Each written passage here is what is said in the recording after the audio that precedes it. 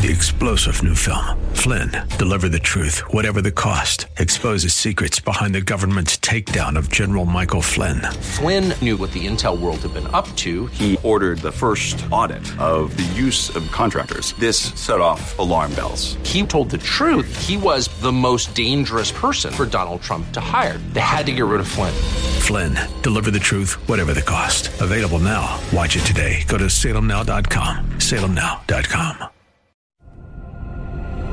Welcome to Caregiver SOS On Air, presented by the WellMed Charitable Foundation, with nationally known gerontologist Carol Zernial and veteran broadcaster and attorney Ron Aaron. This program provides health, wellness, and other information for caregivers who are vital to the health and well-being of so many people across our country. Now, here are your hosts, Ron Aaron and Carol Zernial. I'm Ron Aaron, along with our co-host, Carol Zernial.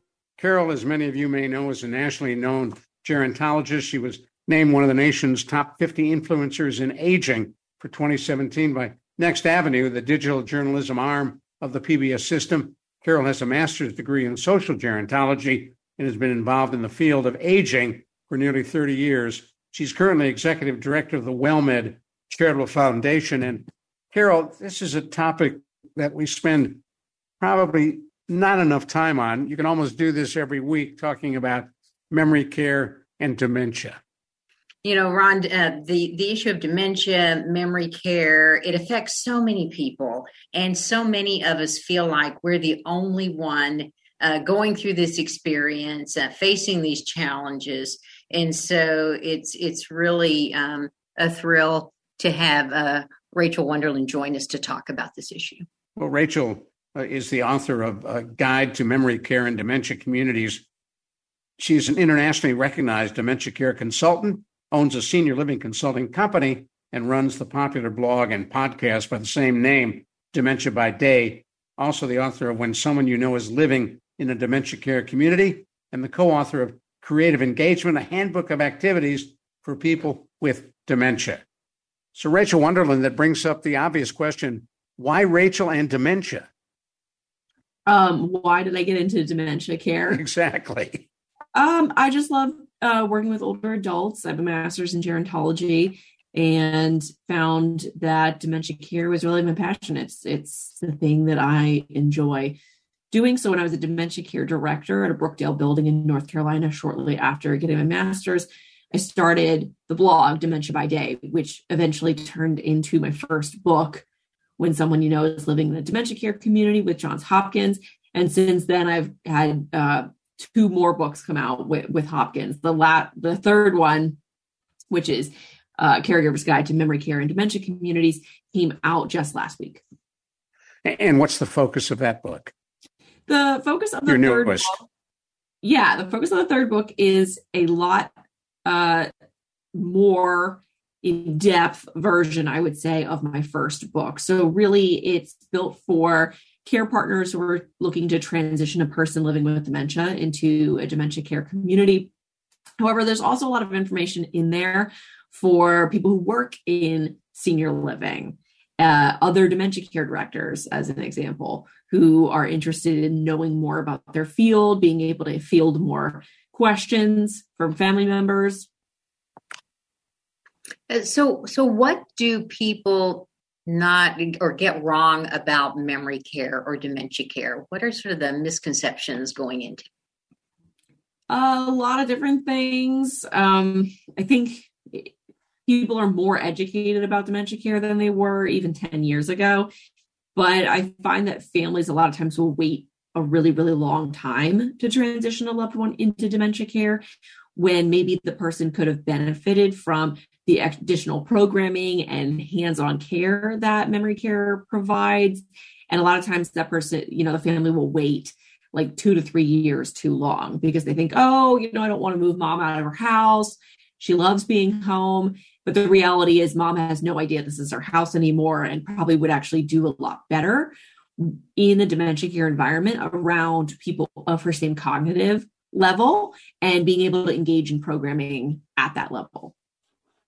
Well, and I love the story. I love you saying that people don't understand that someone might do better. There was a gentleman that we had that got into a memory care unit, and once he got in, he thought he was in the Navy again. Right. And he told his wife, I've been called up. I'm stationed here. And they were at their wits' end at home. He was so disruptive. It was a terrible experience. And once he got into memory care, loved it. She loved it. They were happy. Exactly. I think that's a common story. That's a common refrain. Of course, I've seen it happen the opposite way where it doesn't go well. But for the most part, I've seen people be really happy that they transitioned a loved one. All right, stay with me. We're going to come right back to you. But first, I want to let folks know who may have just joined us. You're listening to Caregiver SOS On Air. I'm Ron Aaron, along with our co-host, Carol Zernial. And we're talking with Rachel Wunderlin. She is a gerontologist, and we're talking about the Caregiver's Guide to Memory Care and Dementia Communities, her latest book. And so walk us through, if you don't mind, Rachel, when you start to make the decision to seek memory care for your loved one or for your care recipient, what are the questions you should ask yourself? How do you go about finding the right facility?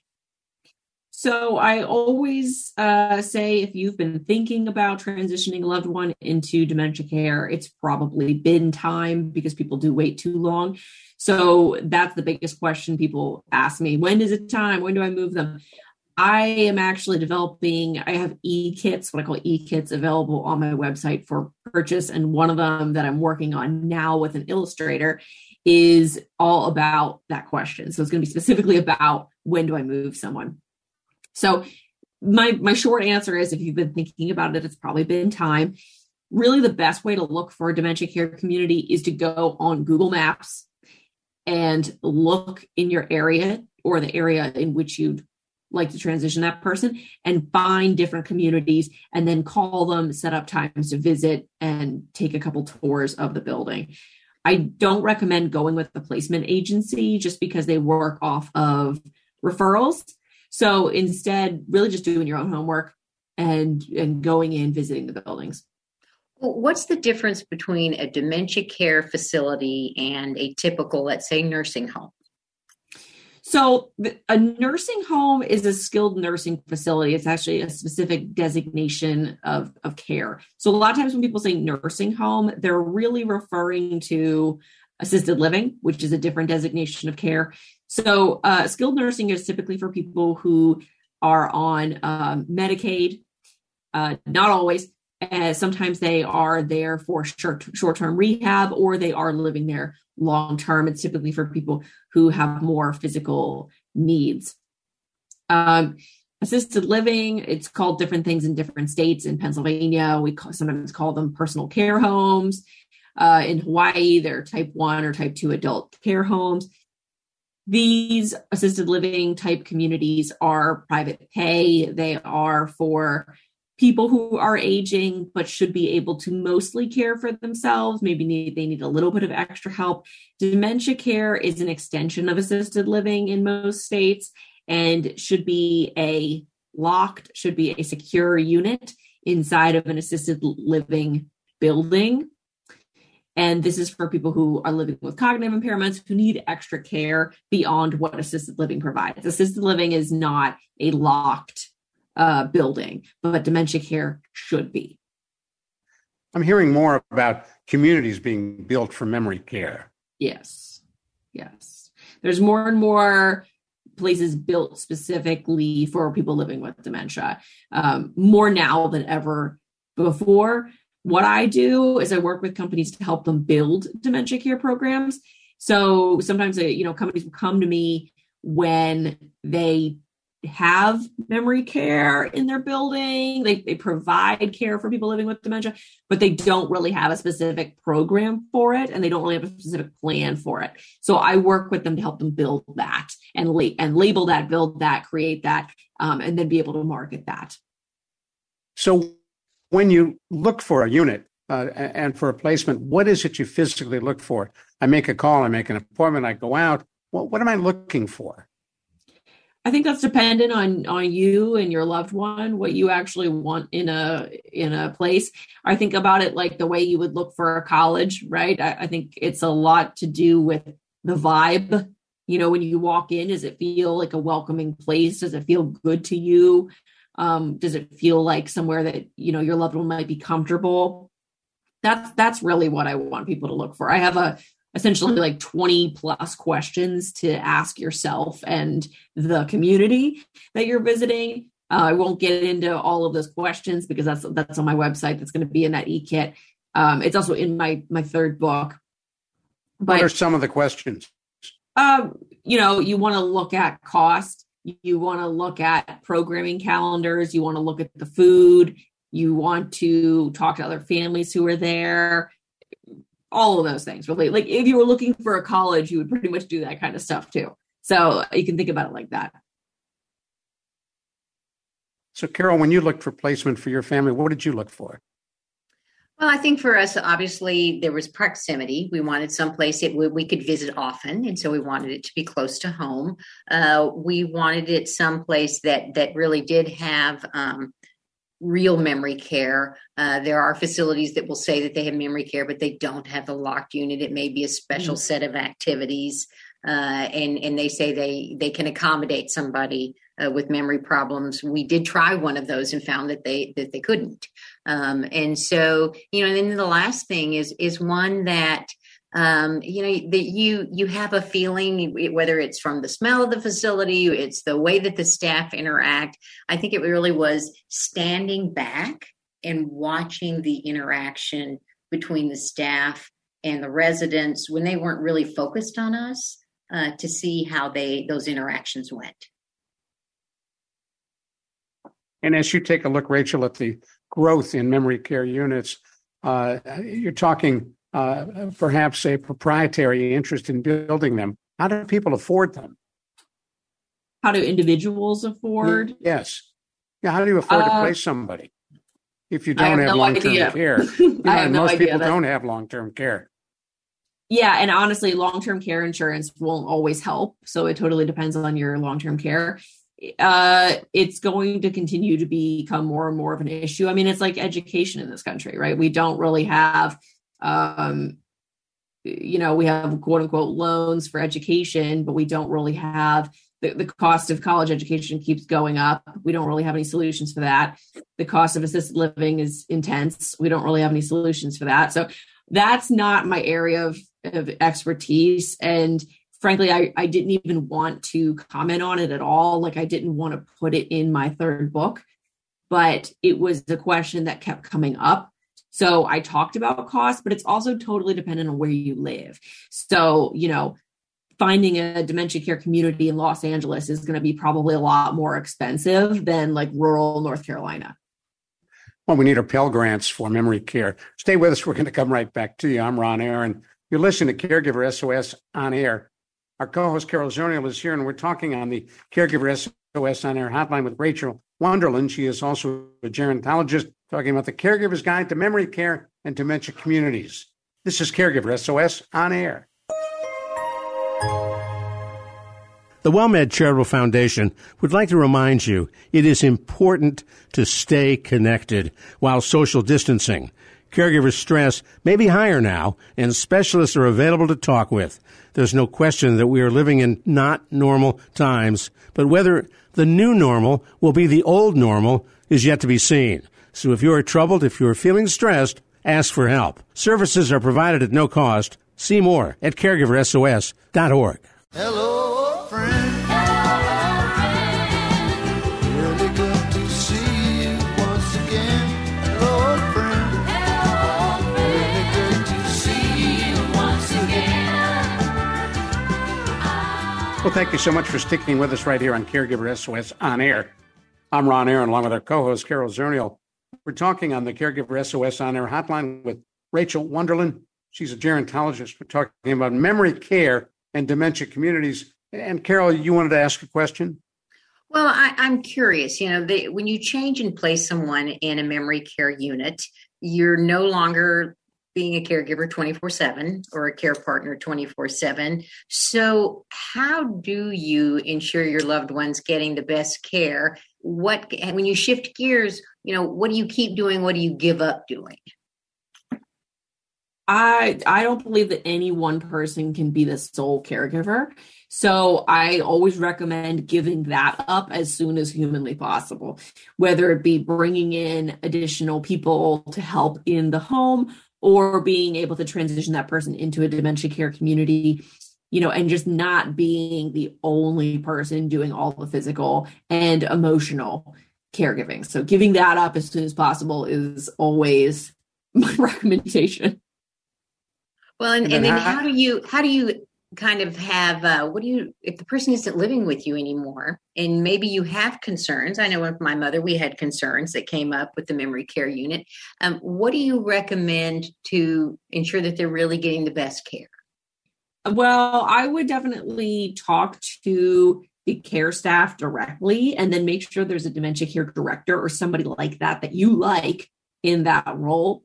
Sometimes I see families go to the person living with dementia, and the person living with dementia will always complain to the family. And then will also say things like, oh, nobody feeds me here, or like, I hate it here and I don't do anything and I don't talk to anybody. And then when you talk to the staff, you'll end up getting photos from the staff with pictures of mom, doing crafting, enjoying things, having a nice lunch. So sometimes the person living with dementia is not a great historian, meaning they're not going to be able to give you the accurate picture of what's going on.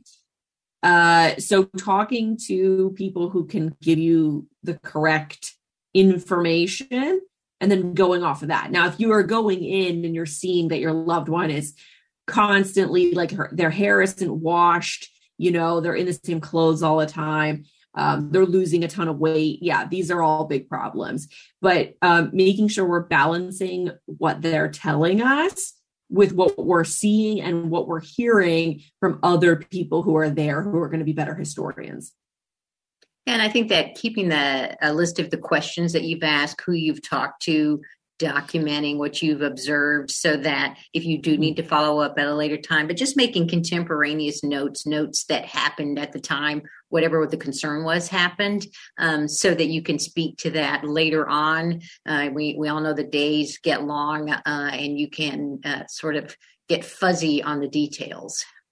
Right.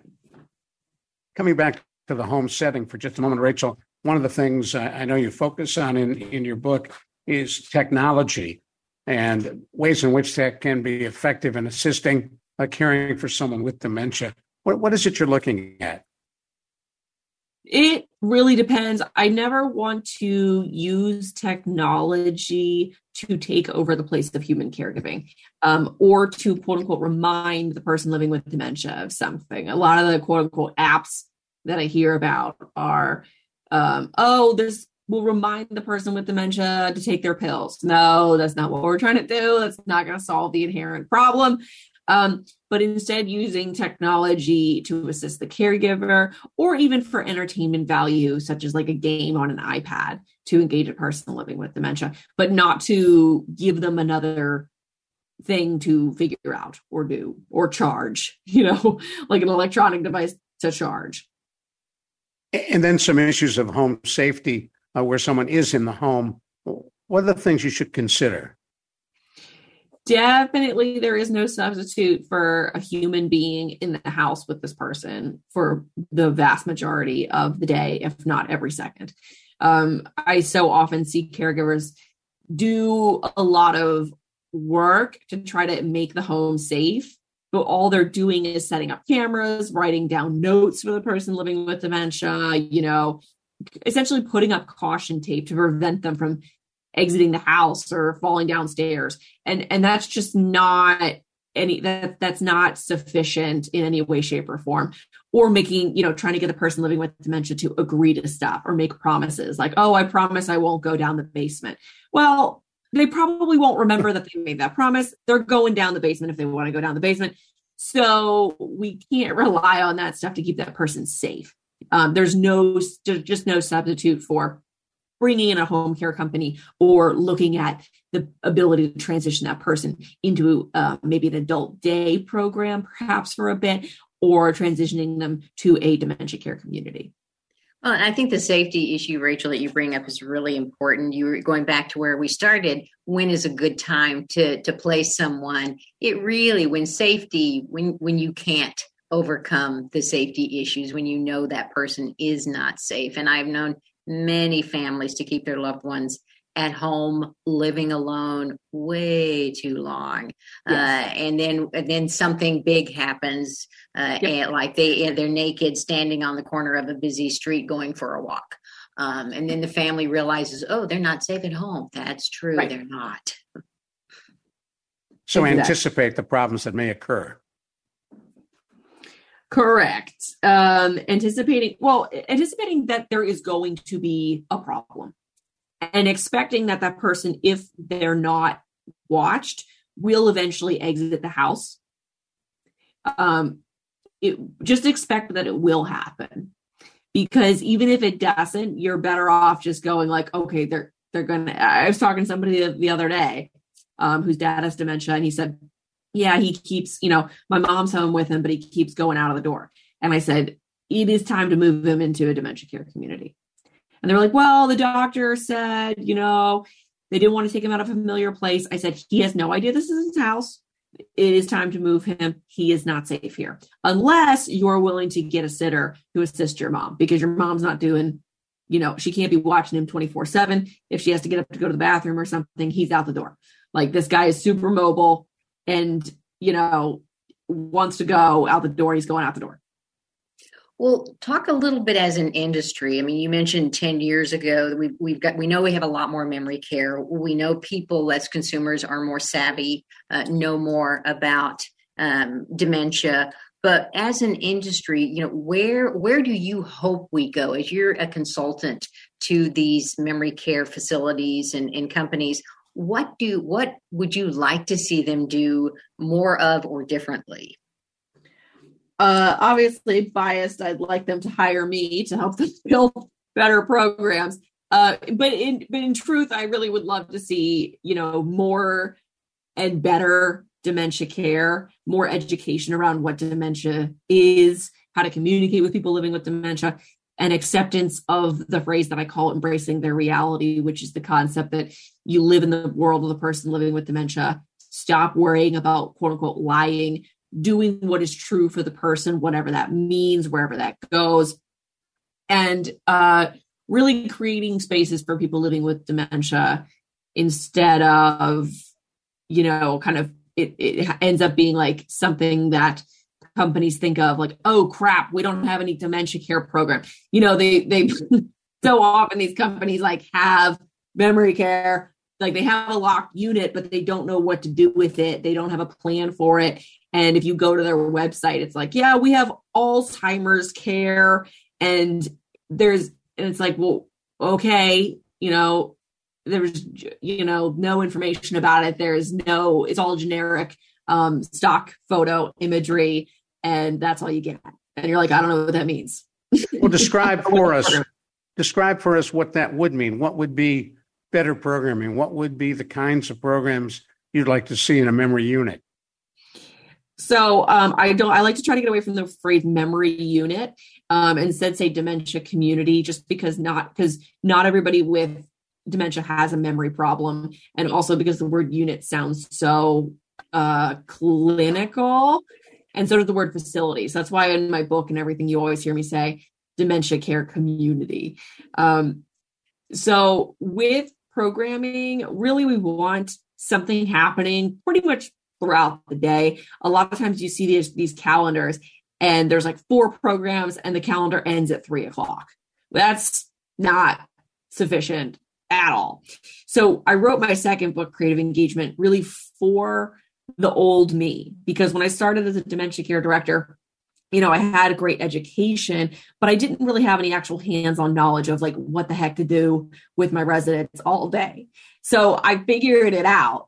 And I wrote my book really to inform people of actual tangible activities they could do throughout the day. So every chapter has a multitude of different types of programming to implement from like physical activity examples to arts, arts and crafts. I hate that phrase, but arts and crafts, brain activity and engagement, just a multitude of things that, these programming directors can choose from to literally put on their calendar and go, this is what we're doing throughout the day, and keep people engaged, keep people enjoying their lives. And just, day to day, engaged, having fun, enjoying their time, not playing bingo all day, not sitting around staring at the TV, napping, these kinds of things.